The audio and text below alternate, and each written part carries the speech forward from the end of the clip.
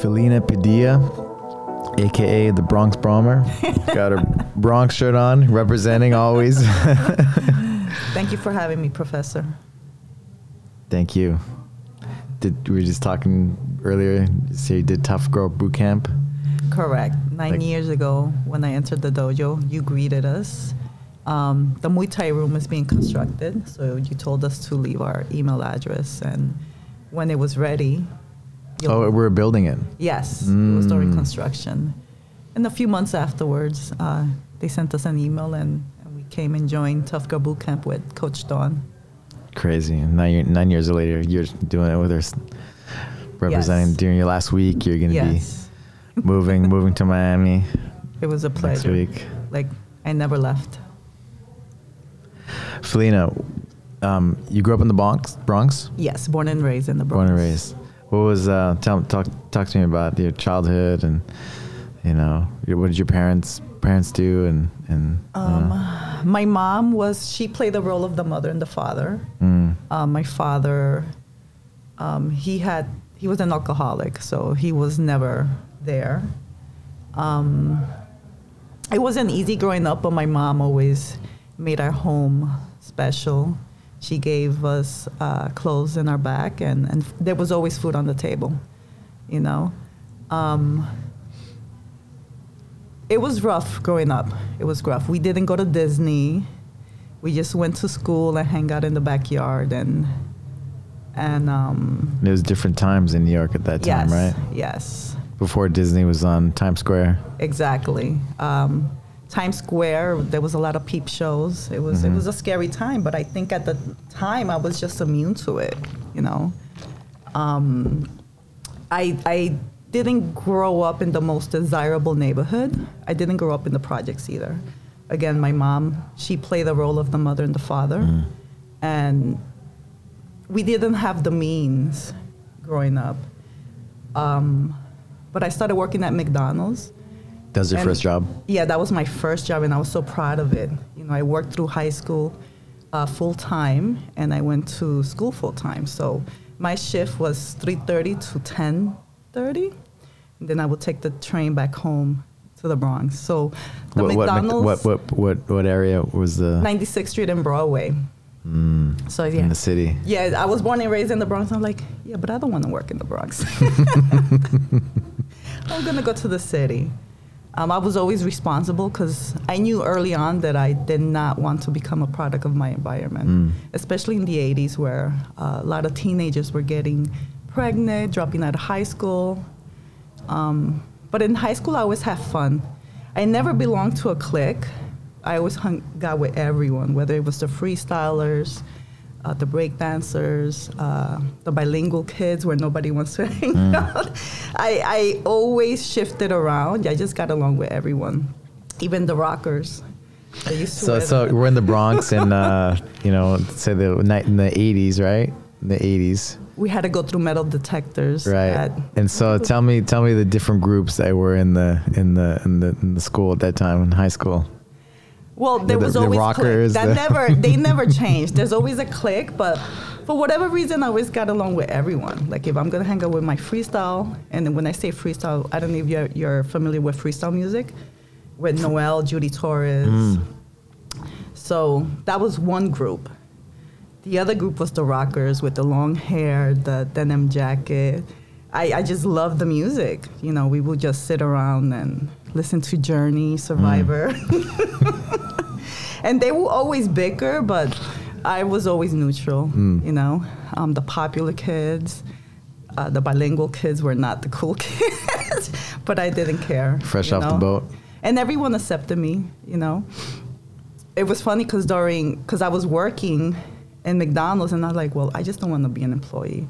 I want to manage. So I got promoted to a manager. So for 4 years through high school, I was a manager at McDonald's. And every paycheck, I would go to the jewelry store. And at the time, people were wearing ropes, like Run DMC. Right. So I put everything on layaway. And you had the gold, and you had the name, right? You had the diamonds, right? Nameplate, my name ring. And I would put everything on layaway. And, even the boombox, everyone was rocking the boombox. Yeah. So I will put everything on layaway. And at one point, I noticed that people in high school were just looking at me. And one of the girls was telling the other girls, her man must be a drug dealer. So my best friend was like, who are you talking about? And they were like, your friend that you're always hanging out with, the one with the leather jacket. I said, Freesia? No, she works at McDonald's, for crying out loud. So yes, that was my thing at the time. What do you think the neutrality, why do you think you were like that? Like you got along with everybody? I think it has to do with music. I grew up listening to everything. And my mom was a big influence in my music taste because she played a lot of soft classic rock. And I just loved it. And at the time, I was also watching MTV. And at the time, MTV was playing only music videos. And it didn't matter to me what type of music. I just loved music, period. And I think that branched out into the cliques. Even the Breakfast Club. I don't know if you saw that movie. Of course, yeah. Yeah. Or Pretty in Pink. They was always talking about cliques. I'm like, at the time, I didn't understand it because I just got along with everyone. But now as an adult, I see, wow, it's still on. It still goes on like that. Especially now with all this stuff, right? Yes. All the different separations, right? Exactly. But I just got along with everyone. I don't care. You know, and then, you know, you worked full time or worked, you know, after school and then went to school at the same time. Like, you know, I look at you now and I mean, you get the party started in the morning doing kettle jitsu at 5:30 in the morning. And then you train, you go to work and then you train at night, evening, and you're like a machine, like a discipline, like your discipline is, I mean, it's inspiring for everybody, right? And do the women's class on Saturday, like you're like a machine, you know? Where does that discipline come from? I think from my mom. You know, she's been through a lot of hardship. And I see her struggle. Now she's fine. You know, she in the late 90s, they diagnosed her with cancer. They say it was terminal. So we took her from that hospital. We went to another hospital, Memorial Sloan Kettering, which is one of the best cancer hospital. And the drive and the fighter in her to beat cancer. And she did. She's been in remission ever since. You said in the 90s, right? Yeah, late 90s, 97, I think. Wow. And she always told me, well, don't be a product of your environment. You know, yes, we live in the Bronx, but you're better than that. And I wanted to graduate high school when nobody was graduating high school at that time, especially in the 80s. And that was my goal. I'm going to graduate high school. After I graduated high school, I traveled a lot. I was single for a very long time. I was also in the closet. So because I was in the closet, I always traveled a lot. I went to a lot of clubs. I was a club head, like dancing. But then I said, let me just buckle down and go to college. And once I started college, I was like, okay, I'm going to follow through. I'm going to be the first one in the family to graduate from college. And sure enough, I did. Wow. I minor in legal studies and major in business. And I wanted to make my mom proud. That was my biggest influence. And she was so proud. Are you the old? Yes, I'm the oldest. Oldest. You have a brother and a sister? I had two brothers. One of them passed away. And then my brother, who's in his 40s, and my other sister. She's the third one, yes. So I'm the oldest. So after I graduated college, I was still living under my mom's roof. She said, well, why don't you save your money? I'm like, okay, I'm just working full time and going to college. Once I graduated college, I saved enough money to rent. So I was renting one of my brother-in-law's little apartments. And after a while, I'm like, I'm tired of renting. Let me just buy something. So I'm always structured. Like I always had little goals, and it's like you're like from the military or like you know, martial arts. Now you're martial arts. I mean, right? Like tomorrow we're gonna have our graduation, and yeah, I never tell people you're gonna get your black belt, right? But potentially, right? You could, and you know, it's like, I mean, that says it all, right? But it's yeah, really truly remarkable. Like, yeah, like you've been in the military or something with the discipline you have. Especially in life, especially everything around my orbit, I just did not want to become a product of my environment. I wanted to be better, you know, do better, you know. I had an amazing career in New York, amazing friends, family. I had my apartment, and years went by, and I'm like, okay, what's next? And I came out later in life, like in my 30s, you know, and it was the best thing I ever did. It was very liberating for me to live my true self, you know. My mom embraced me. She already knew. Yeah. She was just waiting for me. My sister already knew. They were just waiting for me to come out, but they all embraced me. If you don't, like, what was that like? I mean, you were in high school. Like, what was that? You know, like your family already knew, you know. But like, how was that? How was it growing up like that? Especially at that time. Hard. Especially at that time, yes, right? Dating was so hard. Like other girls, other boys. I never dated a girl at all through high school. But I had a lot of friends. Like, all my friends were like amazing, you know. To this day, I'm in contact with all of them. And I dated just so you had to fake it. Yeah. Wow. I was fronting. Fronting. Like, and that was hard, but at the end of the day, every relationship I had with a guy was like, oh, he's my bro. It was like hanging out with my bro, like hanging out with the bros. But then I just stopped dating altogether. I think I was single for 10 years, and I just focused on myself. I was also When did you know? Like, how old are you? Since I was a little kid. I didn't understand it. Yeah. You know, no one was there to guide me and talk to, especially at that time when it was frowned upon, right? Yeah, of course, yeah. But I always knew I was born that way, you know. And I think in my late 20s, I was so huge. I was like almost 200 pounds. I looked like a sumo wrestler. And my mom was like, you know, you don't have kids, you have a great career, just work on your health. And I did. I joined Lucille Roberts. Yeah, I joined Lucille Roberts, and for a year, my mom helped me. She was cooking like healthy foods. And within that year, I went down to 130 from almost 200 pounds in 1 year. And it was just consistency, you know? So after that... you put your mind to it. You made it happen. Like, I think early 2000, the L Word came out. And Early 2000. Yeah. I was always fascinated with Jennifer Beals, and I saw her in the Billboard. I'm like, what is this L Word? So that show was therapy for me. I was like, oh, it's okay to be a lesbian, to be gay, you know?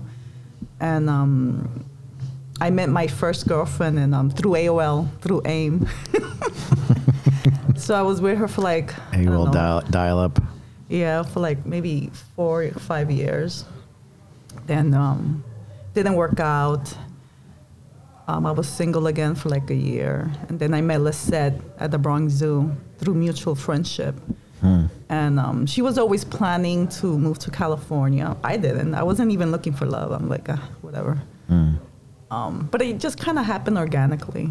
You know, we just kept hanging out, and she moved to LA, and she said, come visit me. I'm like, I never been to LA, never thought about going to LA. I knew of Burbank Studios because of, you know, shows that you watch through the 80s, like Growing Pains or Facts of Life, Give Me a Break. Facts of Life. TJ Facts Hooker. of Life. Facts of Life. Saying you always see Burbank Studios. Right. But I never thought I would, you know, move to California. And sure enough, I came and I visited Lisette. And I'm like, wow, I like this place. I never saw so many mountains, you know. And it just opened my eyes. And I started falling in love with her. So for a year and a half, we were dating long distance. Because, you know, I didn't want to leave everything behind in New York. So she moved from Miami to LA first? She's from Miami, so she moved to New York. Oh, I see. And I just happened to meet her, you know. But she was already planning to move to California. That was her dream. And, you know, we kind of fell in love within that year and a half that we were doing long distance. So I said, okay, let me just roll the dice and see what happens, you know? So I sold my apartment. I left my job.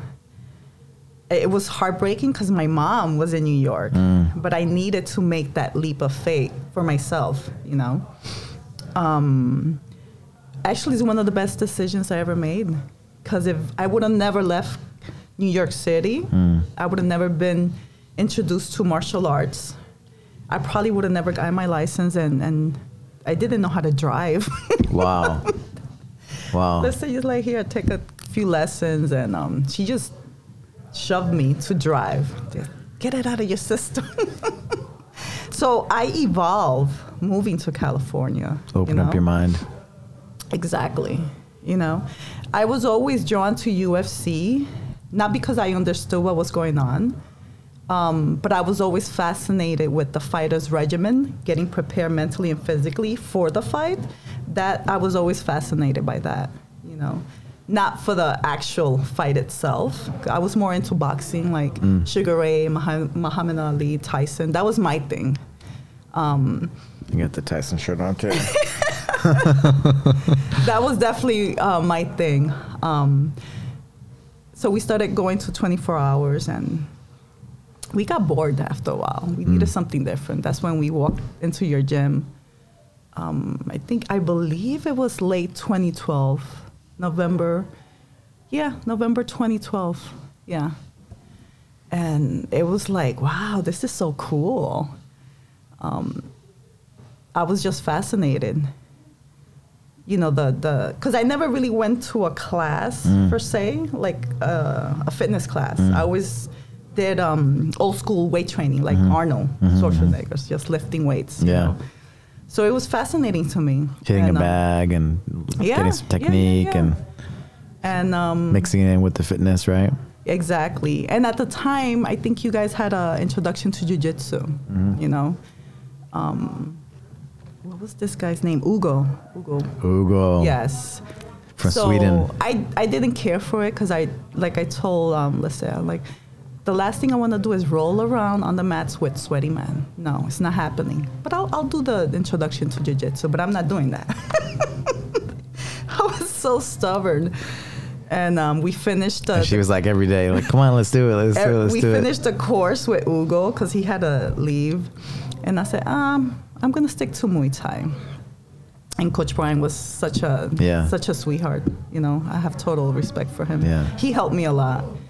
And Lisette decided to do the jiu-jitsu classes full time. And it took a while, like a really long time for me to agree to even take a class. So I was like, okay, but it has to be only girls.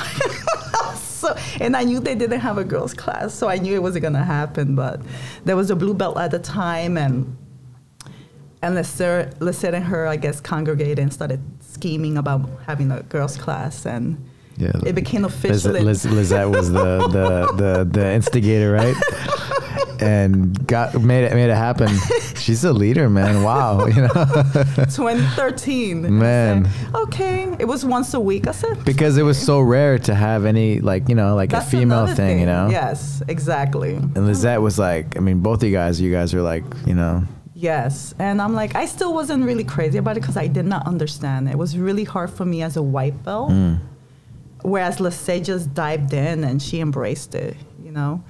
But she tried. She really poked me. She poked the bear a lot. And then she said, well, look at this video. It was Leticia's first camp. And I saw these women, and I liked the regimen, the warm-up. Like, they all looked like they were working out right before they went into combat. And she goes, guess what? She has another camp coming. And I looked at her and said, really? I said, yeah, we're going to go. So she had I forgot where, but I have pictures. I said, come on, let's go. I said, okay. So on the weekend, we went to her camp, 3-day camp. That's where I met all these pioneers. At the time, I didn't know who they were. Yeah. You know? Leticia, Beatriz, Leica. Leica was the first one. She was the most friendliest one there. I can't remember. There were more female black belts, and again, I didn't understand who they were, you know. But let's say, like, did her homework, and she told me, these are the women that paved the way for us. That's why you don't see any women on the mats. And so every weekend, you guys met everybody. Felicia. Yeah, that was everybody. in a different. That was like Gracie Baja's seminar. Laker Felicia Jocelyn Chang, who's a survivor of breast cancer. Chris Shaw. Mm-hmm. And that was a really important moment because that was the second seminar we got invited to. And that's the first time I met. We already met Laker at Leticia's camp. So then that's when we met Felicia O, Jocelyn Chang, Chris Shaw, and we were like, wow. And everyone left, and it was just me and Lisette, 2 white belts, and these black belts are hanging out with us and telling us stories about Brazil, and we were so fascinated by that. Do you remember some of the stories that you heard? I think, I believe Laker took all her students, because I think, she took all the women, including Felicia O, Chris Shaw, Jocelyn Chang, Cindy Umatsu, and they took a trip to Brazil for competition. And I guess the same thing you did in 2013 or 2014, where you took some of the coaches and the staff, Yes. So they would just tell us stories that they basically say, well, everyone is spoiled now because now you could just go in the internet and just see your rack, see at what time you're going to fight. Right. Whereas they had to sit around and wait all day, you know, and maybe they'll fight, you know. So that was an eye-opener. Yeah, you weighed in, right? You weighed in, and then you just waited around all day, and maybe you'd go in the morning, maybe you'd go in the evening. That was horrible. And you'd be nervous, right? Anxiety, and you had your friends going as well. So you hope for the best, right? But you never knew what time you're going to go. Yeah, and they all told us that it was frowned upon for women to be on the mats, and these are the women that paved the way. They didn't care if they were looked the wrong way. They were gonna. And at the time, especially when we started, you had your OGs and then the new jiu-jitsu. But we were always interested in the women that paved the way because we love history, you know? Yeah, it was different time, right? Like some of the girls I just remember like some girls, they just come in to maybe meet guys too, right? They're not like serious. Yes, exactly. And that still happens now. Yeah. Unfortunately. But they say Maria Tatami. That is true. But you always know the women that are serious about this. Yeah, for sure, of course, but there weren't too many. There was one of she ended up becoming a black belt and even fight and married one of the other black belts, of course, but that was even later on. But at the beginning, it was like very like few and in between. Like not every gym, right, had one girl training that was serious, right? Exactly. And that piqued my interest. The women were so inspiring, And our goal every weekend was to meet all the women, visit every dojo, and just get to know everyone, And we did from white to like up to purple belt, and even looking through your walls, you have articles about CJ. You have a little picture. In the main mat room. People may not notice it, but I just happened to look and I'm like, who are those 2 women? And it was CJ and Sarah, I believe. Yeah. And then the article about CJ that you have going towards the Muay Thai being the room. first American black belt. First American world champion. Yes. And we're like, IBJJF. who is this woman? She was Professor Crane's student? So Lisette did some digging, went to your friends list. She looked for Kathy or CJ, like it couldn't pop up. Right. And she found her and sent her a quick message. CJ must have been like, who is this girl? So I think we invited her, and after a while, we met CJ, we met Sarah, and a few black belts, a couple of black belts. They saw that we were groupies. We were lusting. We were white belts who were lusting over jiu-jitsu, and we were groupies. We really are groupies. But 2 serious OG in 2 separate I occasions. mean, it's like, yeah, you're passionate, right? You get the bug, and that's amazing. You know, just that you really focus on that way, right? That Yes. avenue. And these 2 particular black belts were like, well, you know, you're training under an OG yourself. He's a pioneer. And we're like, who? So Alberto Crane, he's a pioneer. And it didn't dawn on us at the time, you know, because we were so laser focused on the women aspect. But as we kept going to dojos and rolling, you start hearing whispering in the background, like, those are Alberto Crane's girls. That was the thing. We still didn't understand. We went to the bookstore, Barnes and Nobles. We look at martial arts, and I think I mentioned that to you before. And then we see your picture, UFC veteran Alberto Crane. We were like, whoa. I'll go to the museum in Burbank, martial arts, and the owner's like, well, you know, your professor is getting inducted in the Hall of Fame of martial arts. And we were like, what?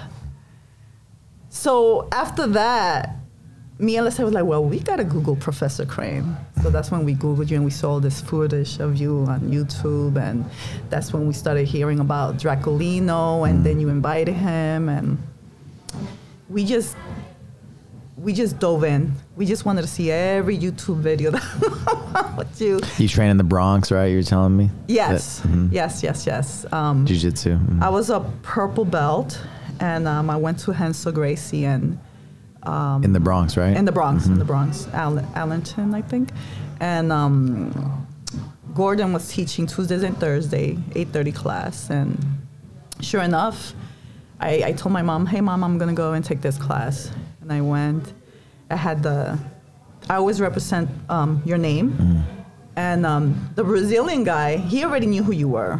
I can't remember. And You remember Gordon Ryan? You remember his name? yeah, but of course. because and they now- the Danaher girls were there. And I'm like, I'm going to do what I always do. I'm going to do my best.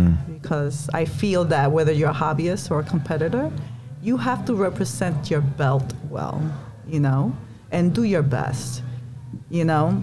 But I also hear the Brazilian guy tell Gordon, oh, she trains with Alberto Crane. And they kept talking because you're the OG, you know, you're the American pioneer. But that was our goal. So not many people, especially the new students, they may not know that you was teaching Monday through Thursday at 7:30. So anything that you taught us throughout that week, we applied it on the weekend. Wherever we went, it was like, we're going to do our best. And that was our thing. We did our best, and we applied whatever we learned. Even when I injured my knee really bad, it was a silly mistake in my part. I took a few days off, and you inboxed me or text me, and I said, I don't want to see you miss so many classes because you're getting so good. And I'm in my crutches. And Liz goes, where are you going? I said, well, Professor Crane told me that I have to go train. He said, train with one leg. So that's when I learned the deep half, you know, the variation of the deep half. And coincidentally, change up your game, right? So you can shift around that injury. You had Gordo, I think, was it Gordo? He had a knee injury. Yeah. He was doing a seminar. And I just started working on my bottom game because I've always been a top game woman. And it just changed. It opened my eyes, you know. Then I think Joey joined the dojo and said, you gotta master your fundamentals, Felipe. Joey Alvarado, yeah. He would scream at me so many times. I mean, I feel so lucky and blessed, you know, just he's all about the fundamentals, and it's everything, right? The fundamentals. Yeah, he helped me a lot. He helped me tremendously to sharpen my skills. And after a while, he stopped screaming at me. So I'm like, okay, now I'm good. Especially when he says, you're a badass purple belt, Felipe. I'm like, whoa. So he's been a huge... He keeps it real, right? The good and the bad, but he's going to say it how it is, right? And you know when he says it, it's like, wow. Yeah. I'm good. He's been a huge part of my flexibility, of my fundamentals. And what he instilled in me, I always try to tell the lower belts, never stop taking your fundamentals, because I'm a higher belt. Andrea's a higher belt. Monica, Professor Felix, Ricky, Professor Thomas. We all take fundamentals with Joey. Yeah. You know, and I think they have to see that it's not what you see on YouTube. And I learned that after the fact. You know, everything that I know is because I learned it on the mats. You know, and I'm grateful for everything I learned. You know, and I'm gonna take it with me. And there's levels, right? There's levels, like, you know, you look at Roger Gracie or like a Kron Gracie, right? And there's levels of like, okay, a front choke is a front choke, but how good of a front choke is your front choke or whatever other technique, right? Exactly. So there's always the details, right, that help you improve things. Like an armbar is not just an armbar is an armbar, but how dissecting it and going deeper and deeper and deeper, and that takes time, and you got to do it again and again and again. And speaking about boxing, I've been around some great boxing trainers, right? Exactly. And when you have these high level boxers, when the boxers come in, what do they work on? Fundamentals. They work on the fundamentals over like a Manny Pacquiao, whoever. You know, like one of Manny Pacquiao's trainers, like when he works with him or whoever, it's always the fundamentals, you know, the fundamentals again and again and again. That's why I appreciate having Sururu here, because I think I met him when I was a white belt or a blue belt. And he has so much passion in his soul, you know, and he dissects the technique. He literally does. And just last week he was teaching us stand-up game, because I know he also does MMA. He did MMA. He used to fight, huh? For sure. So I just been like, because I think Professor Joey was like, Felipe, bring a pen and pencil. You're going to write everything down. And I'm like, no, I'm going to record. He calls you Felipe? It's a backstory to that. Okay. Felina, Felipe? Felipe. Just to, you know, bother me. I'm like, no, I'm not going to bring a paper and pen. I'm just going to record it. So that's what I've been doing. I've just been recording. And I love the way. It's cool when Professor Rockaloo was here. You had the videos of him teaching some stuff. Oh. And then he's like, man, that's good stuff. I forgot that he did that, right? But because you had the footage, that's why I always encourage people to, let's do something. Let's, you know, shoot it, whatever. And because you forget, right? Even for myself, like you do stuff by a certain time and then you evolve or do something else. And I showed it to him and he was so surprised. I was definitely a white belt. Yeah, I was definitely a white belt. And I have more. I just happened to show him that one. But that's what's scary to me. Like once I moved to Miami, you know, because everyone is they micromanage their dojo. Like they're not going to let me record, you know?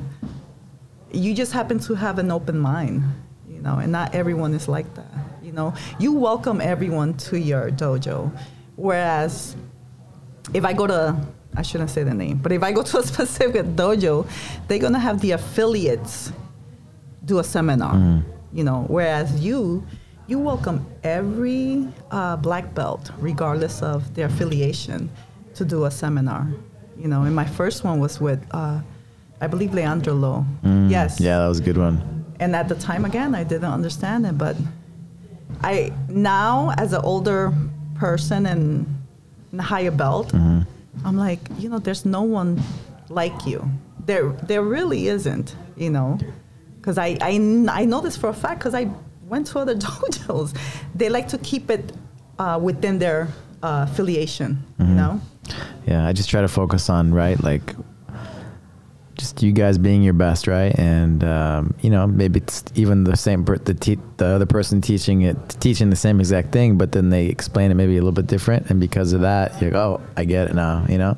And it's good to have different styles. Like Leandro Lo, like I learned a ton of stuff, and always keep pushing it, right? To, you know, for us to be our best. And I think that's the culture we try to do here at Legacy, right? Is always pushing everybody to be their best, no matter what. And regardless whether it's old school jiu-jitsu or new school, you always go with the, you know, you evolve. You know, you just don't stay in one structured curriculum. You know, you teach us everything. And not everyone does that. You're like Keenan here, showing some of the lapel stuff, and of course you can get a lot of content, you know, online, and you can get videos and all that. Same. It's exactly to have the experience of you know, these different guys and coming in and just even training with them, or how they explain it in person, right? And them correcting you, right, when you do it. And not everyone does that. I mean, who does that? Nobody. Yeah, I just try to do my best, right? I just try to do it like you. Like I just try to do my best and give my all, you know, because it's, you know, it's changed my life. Exactly. Changed your life, and you want to spread that. You know, you want to spread that. And I don't think I'm gonna find a home like Legacy. I highly doubt it. I mean, I highly doubt it. Yeah. Yeah. Well, yeah. It's you're moving on. Well, today's Friday, so you're moving Sunday. So 2 days is kind of surreal. You know, you're gonna be really missed. You know, you're gonna be really missed. And we're not gonna have Felina. Like you're like military, straight up military. And I mean, people like heard you talk and just how you carry yourself. It's like you would train a military. You know, like the way you're disciplined and the way you do things. You know, it's super impressive. And yeah, it's I don't even want anything. It's like goodbye, you know. I don't like goodbyes, like I told you. Exactly. You know? It's just we're inside each other's hearts, you know, and we're gonna stay connected, and hopefully you visit, you know, like hopefully the flights don't get canceled, and they make restrictions between states, you know. I know my demeanor could be a little intimidating, but it's just because I hear it from girls when we go to other dojos, like. You understand your demeanor is like, we were all scared. And I'm like, you have no idea. We were so nervous coming into your dojo. But that's one thing that we always, every dojo we went with respect. Mm-hmm. We're not there to like try to show off or kill anybody. We just want to learn from everyone, you know? And I feel like a lot of people like that. Like they visit other dojos and for whatever reason, they want to like prove themselves. I'm like, no, you have to respect the mat that you're visiting. It's bigger than that, right? Yes. Than just proving yourself. Exactly. It's a lifestyle, right? Exactly. Where you're always like learning and changing, just becoming better, becoming better. Hopefully but becoming better every year. Exactly. Like I remember, back then you was a little more strict because you didn't let us like sit down on the wall. It's like, just defend. Get on the mat, just defend. I'm like, okay. So my defense, me and Lissa's defensive, we're really good.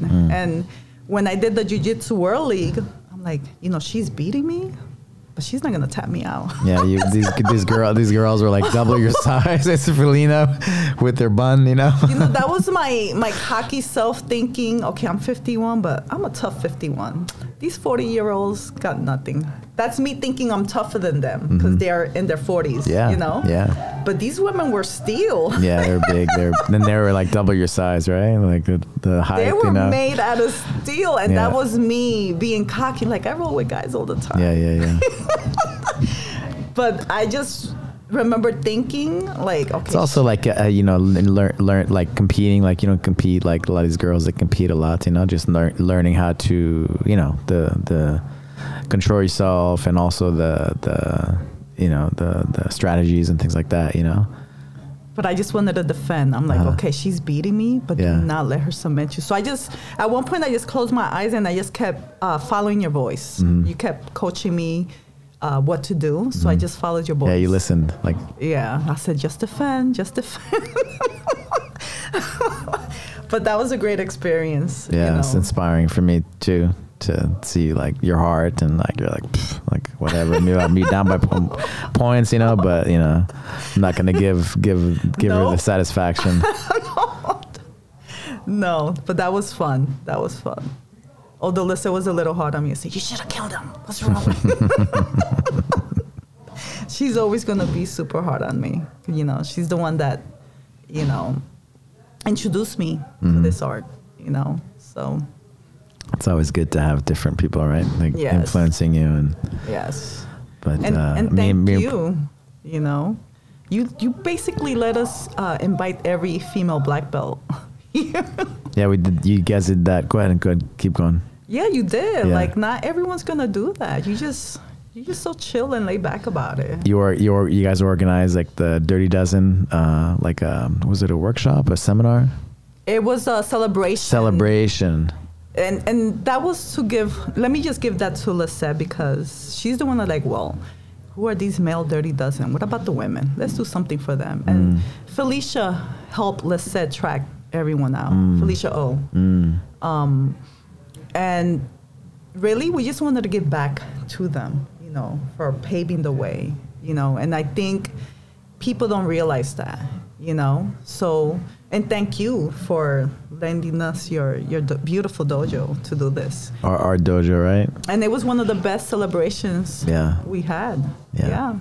That was truly, truly an honor, you know, to have all these amazing women there, you know. And I know CJ and Sarah should have been part of that. Yeah, it should have been for one of the first 12, but I moved away from New Mexico. Yes, exactly. You know, just to give them credit because they were a part of their early days. But I moved out to LA, and you know, they got their black belt got postponed. So, but we were so happy that CJ was here. Yeah, that meant a lot. You know. They competed. She competed when purple, brown, and blacks. Well, at first it was just one division, but then when she competed against Leticia Ribeiro when she was a purple belt, you know, and in pans. Kira, I think. And Kira too. Yes. Yeah, I'm sure. Yeah. But you know, it's blue belts, and then it was just one division for the females, and then it was purple through black, you know. So she competed. Leticia was already a black belt, and yeah. But to have all that history on the mats, like different generations, and now it's so professional. You know, you have like girls being full-time jiu-jitsu athletes, and it's really cool. Exactly. And that was our thing, just inviting. We stopped visiting dojos, and we just kept inviting female black belts, to the point where... You guys brought them here. Yeah, to the point where I was a purple belt, probably my second or third year. And again, it's because we always want to learn from everyone. Right before COVID, we wanted to bring Yvonne Duarte, who's the first female black belt and who is now the first female to earn her coral belt. Wow. And before COVID, we were going to bring her here to come to the dojo. She was probably going to be the last one, but then COVID happened, so... And never Where does she live? Brazil. Oh, okay. Brazil. Cool. But after a while, I think a good friend of ours, black belt, she made me realize, because it didn't dawn on me, like, well, those are your girls there from Legacy? Give her a shout out. Jill Baker. Jill Baker. Come on. Jill Baker. It's like, well, these girls are looking at you, not at the female black belts. She's your favorite, but, you know, one of your favorites, you know, she's... And that's when so cool. Matt Baker, it's good people. Amazing. That's why after COVID, like, we got to do SoCal one more time. SoCal open mat, female open mat. Yes. Yeah, but she made me realize a lot. And ever since then, I'm like, you know what? The girls are looking at me now, you know? I was them. Because you're always trying to bring in, you're like, can I do an all-women's class, right, on the weekend? And then you wanted to bring in, you bring in on some guests and stuff. And then she told you, hey, why don't you do it? You know, which I was like, I told you that, Felina. But then Jill was like, yeah, hey, why don't you do it? You should be doing this, you know, because it's your heart, it's your passion, you know. And then, she's like, you should be doing it. They're here for you, you know, and. Yeah, that was an eye opener. You know, like, you're right. We all have that thing, right? Where we're like, are we good enough? You know, are we good enough? Am I worthy enough to be, you know, teaching or whatever? Yeah, and then once, you know, just talking to our Saturday students and you know, they listen. They're training at nighttime now. Yeah. Wow. Victoria took her first jiu-jitsu class with Professor Joey Wednesday. So I'm really, really proud of that, you know. I'm super proud. I've been teaching the girls' class since I was a blue belt. Yeah, I was a blue belt. And it's been an amazing experience for me, you know. And they have so much fun. They do. I adore them, all of them. Congratulations. Thank you, Professor. I'm proud of you. Really proud of you. Thank you. It's Thank amazing, you. amazing work. Thank you. Because of you. Thank you for small part. You know, the right culture, right, the right environment, right, Exactly. for you to thrive and to do your best and inspire others to do the same. Exactly. That's why when we made the decision to move back to the East Coast, I'm like, wait a minute, I'm not leaving. I'm staying here until I earn my black belt. And I remember talking to Professor Joey, like, you got to put in the work, Felipe. You got to put in the work. Felipe. And sure enough, I'm like, okay. And whether it was 2-3 classes, I don't care how tired I am, I'm going to come. Then I'll train smart. I'm like, I'll go hard this session, take it easy on the next session, and so forth. Wavy training. Yeah. I think I started at 44, training jiu-jitsu. I'm 51. Yeah. 8 years. 8 years. And like every week, boom, boom, boom, starting 5:30 in the morning, at night. Yeah, because I don't want to come to a dojo just for one class. Like, no one does that. You got to and again, it doesn't matter if you're a hobbyist or competitor. If you want your stock in jiu-jitsu to go up, you have to put in the work. Because otherwise, whenever you visit another dojo, you're going to be exposed on the mats, you know. So whether you're a blue belt to black belt, you have to. And I'm really adamant about this. You have to represent your belt well, especially if you're coming from a lineage. Yeah. Yeah. That's right. It's bigger than us, right? It's bigger than just what you yourself, but exactly. you're representing. Exactly. And I think that's a big part of, you know, jiu-jitsu is, you can say it's an individual, right? But it's team, right? Exactly. And I think when you tap into that, that's one of the, for me, it's like one of the black belt things, like you kind of surrender to like your team and you embody, you become that. And I think when you do that, exactly, you become greater than yourself. Exactly. What does it mean for your life to become a Brazilian Jiu-Jitsu black belt? I'm always going to be a terminal student. I'm never going to stop being a student. And I learned that from you. You know, well, what does it mean? What does it mean for you to get your black belt when you just, you know, discipline? Close your eyes. Like, what does it mean, you know, for you, like for your life? What does it mean? Like, you know, you've been through all these, you know, sweat, injuries. You know, the Bronx, growing up in the Bronx and single mom and coming out of the closet. And it's definitely a huge accomplishment. College, losing weight. It's prestigious, like becoming an attorney, you know. Jiu-jitsu for me, is highly regarded, you know. I mean, I respect all martial arts, but jiu-jitsu is the one that really tears you apart, you know. It's like a roller coaster of emotions. And that's with everyone, especially when you're a blue belt. A lot of people get the blues as a blue belt. I didn't. I got it as a purple belt. But I never wanted to quit. That was never in my orbit. But it's hard. Like, a lot of people in their blue belts, they quit, you know?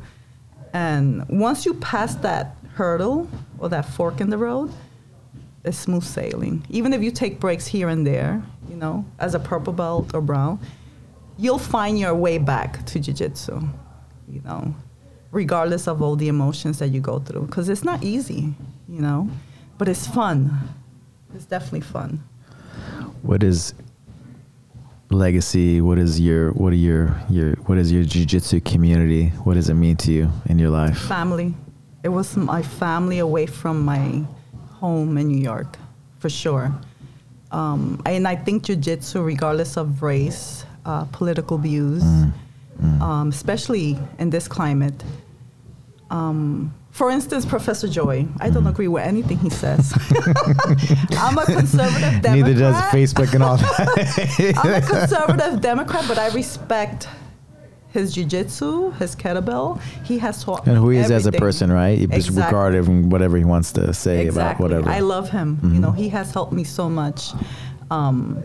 And just to be clear, I don't agree with the mandates of vaccination. Yeah. I think that's a personal choice, right. Just to be clear.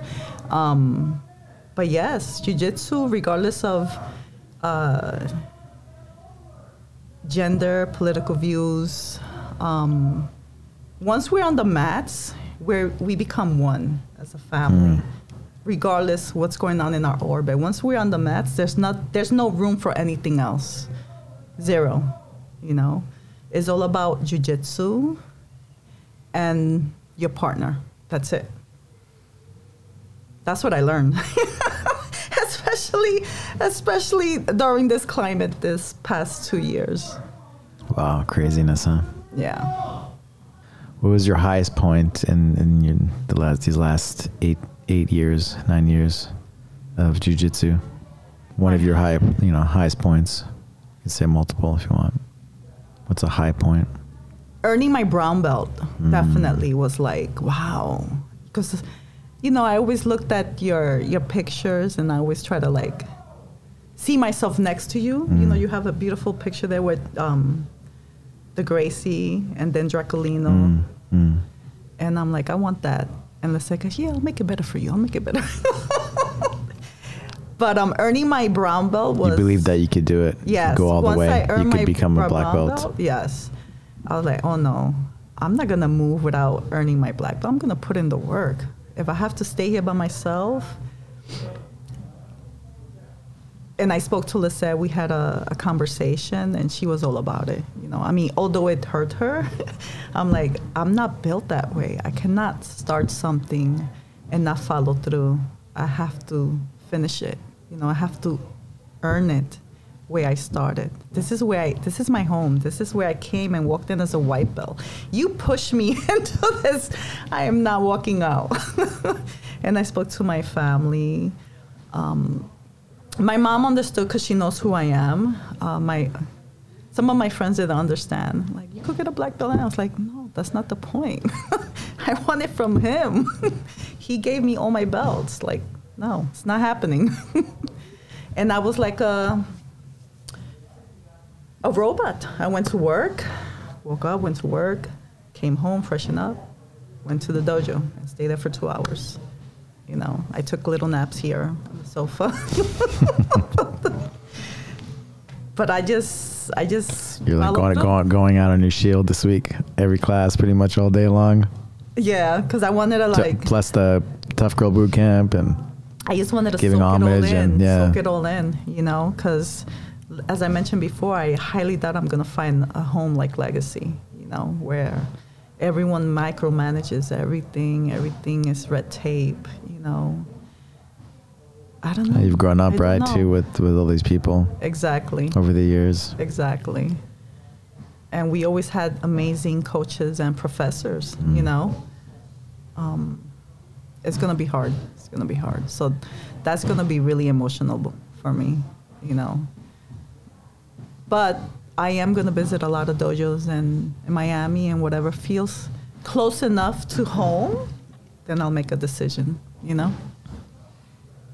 And keep moving. And hopefully once we settle in, you know, you could come and do a workshop. For sure. For sure, I'll be visiting Miami. Adi loves Miami. For sure. That's definitely our goal. Bring Serenade to compete out there in Florida. Find a reason, right? It's like the second Mecca, you know, of jiu-jitsu, you know. It's funny how things have shifted, right? Like, of course, Rio de Janeiro, Brazil was the Mecca, and then things shifted to SoCal. It still is, right? But because of COVID and all the tournaments and everything else, but still, I think SoCal still is, you know, is up there. But now things like Florida and these other states, even like Texas, right? Exactly. Are coming up, and you know, people are, you know. I am happy about that. That there's a lot of dojos in Miami that we could choose from. You know, I'm really happy about that. Yeah. Even in New York, like let's say I was living in New York after Cali, I will definitely would have joined Renzo Gracie's because I felt good in that dojo. They welcomed me. They were super nice. Did you ever go to the HQ or? No, just the one in the Bronx. In Bronx, because it's closer to my mom's. Yeah, they're. And they treated me super nice. They welcomed me and they were like chill. Even there's also was the Upper West Side.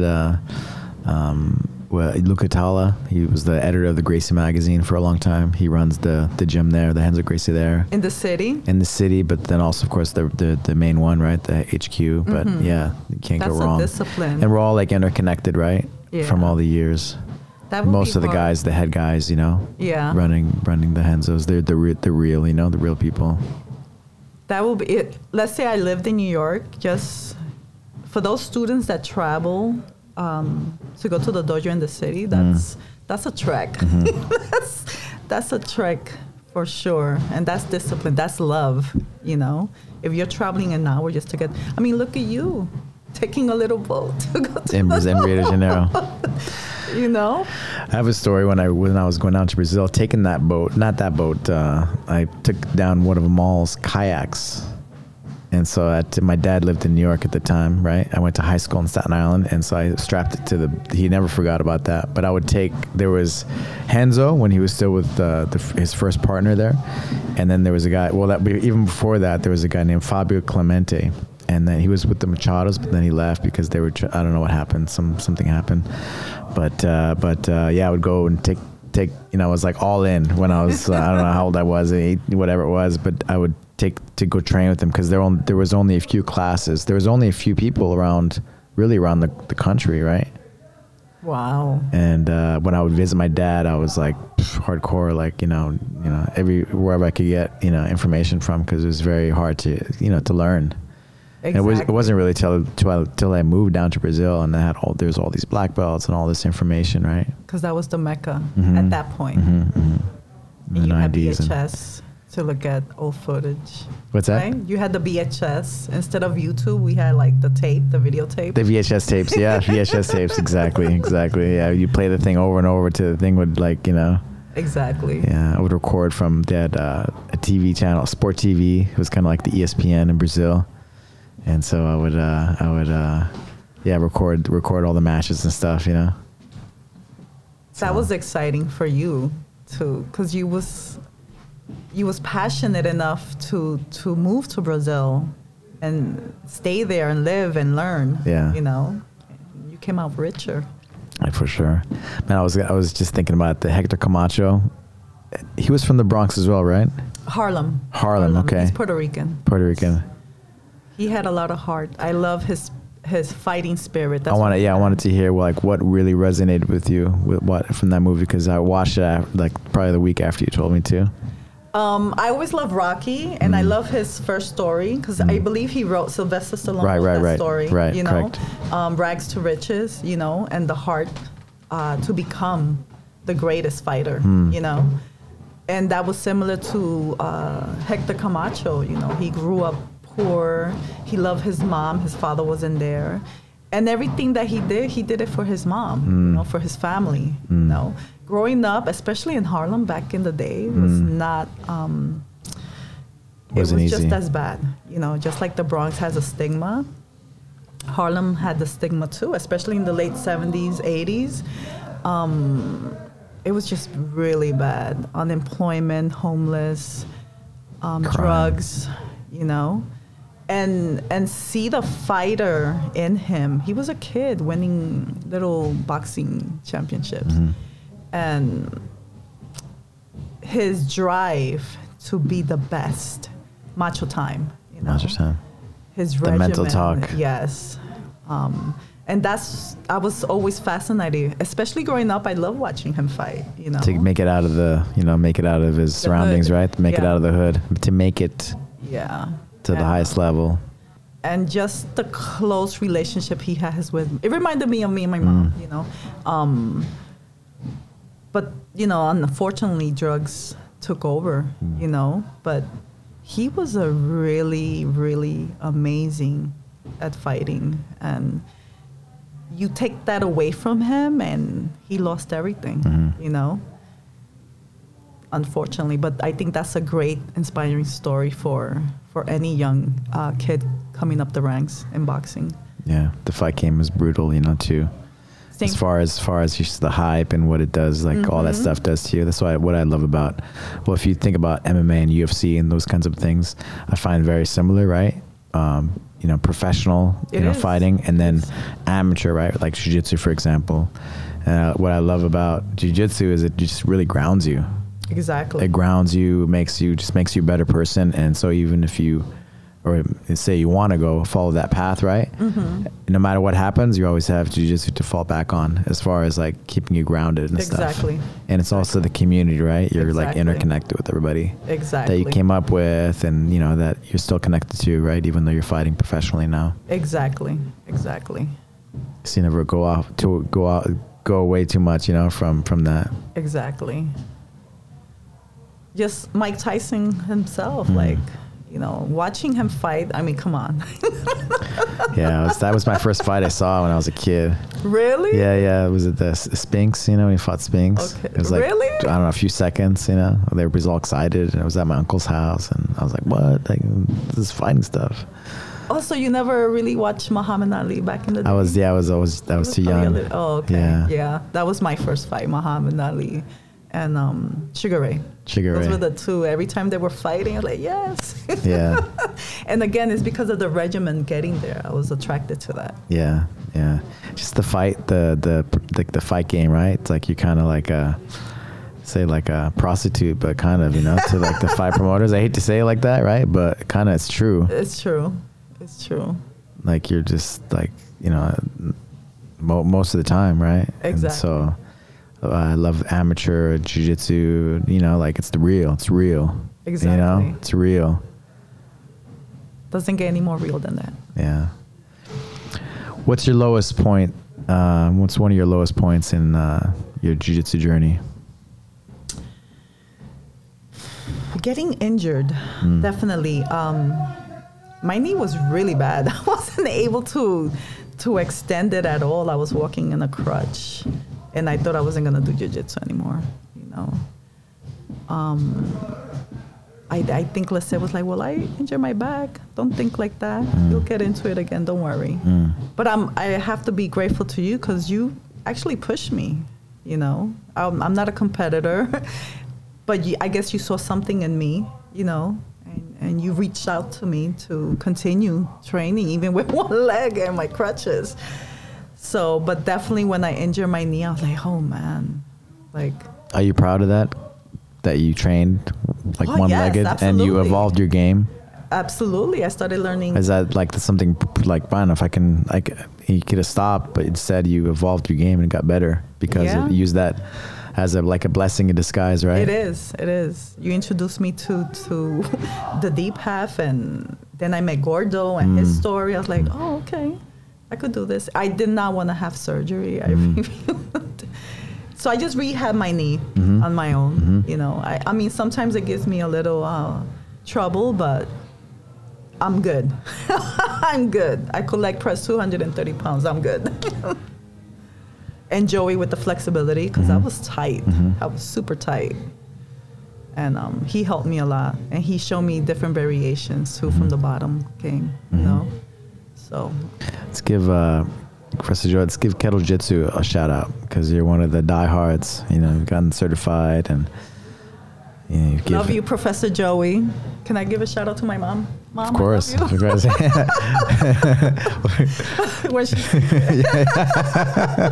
Let's talk about Kettle Jitsu. You know, like what it's done for you, and you know, like you've been one of the 5:30 in the morning. I mean, you're always there. See the bun in the morning, and you know, it's like okay, cool. The allure of it. I never thought of kettlebell as a workout. You know, I was always very old-fashioned with weight training.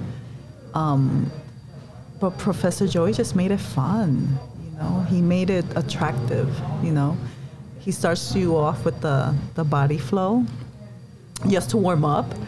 And I feel that a lot of people that do take his class, like new students, they think because they're stronger, they should start right away with heavy kettlebells, and it doesn't work that way because that's how you're gonna get injured. You know, you have to work. It's a progression. You know, and I love the different workout flows, circuits with the kettlebell, which I did not know. You know, and he introduced me to that. I just fell in love with it. I love anything that has to do with the kettlebell. So when I'm away on vacation and I see a kettlebell, I already know what to do. You know, it's a huge, huge gift. meeting Professor Joey here and taking his kettle jitsu class. For sure. It's a blessing. And I also want to bring him, once I'm settled in, and I told us that I want to bring Professor Joey so he could give a workshop in kettlebell. And he said he'll do it. Yeah. So. Yeah. What are you most grateful for in your journey, your jiu-jitsu journey? My health, always. Jiu-jitsu could take a toll on your body, but it also helps you, with losing weight, being more active, and doing other stuff exercise-wise, whether it's kettle, whether it's tag fit, whether it's Tough Girl Boot Camp, whether it's Muay Thai. Not only jiu-jitsu, but you also have to do something else, to supplement your workout. And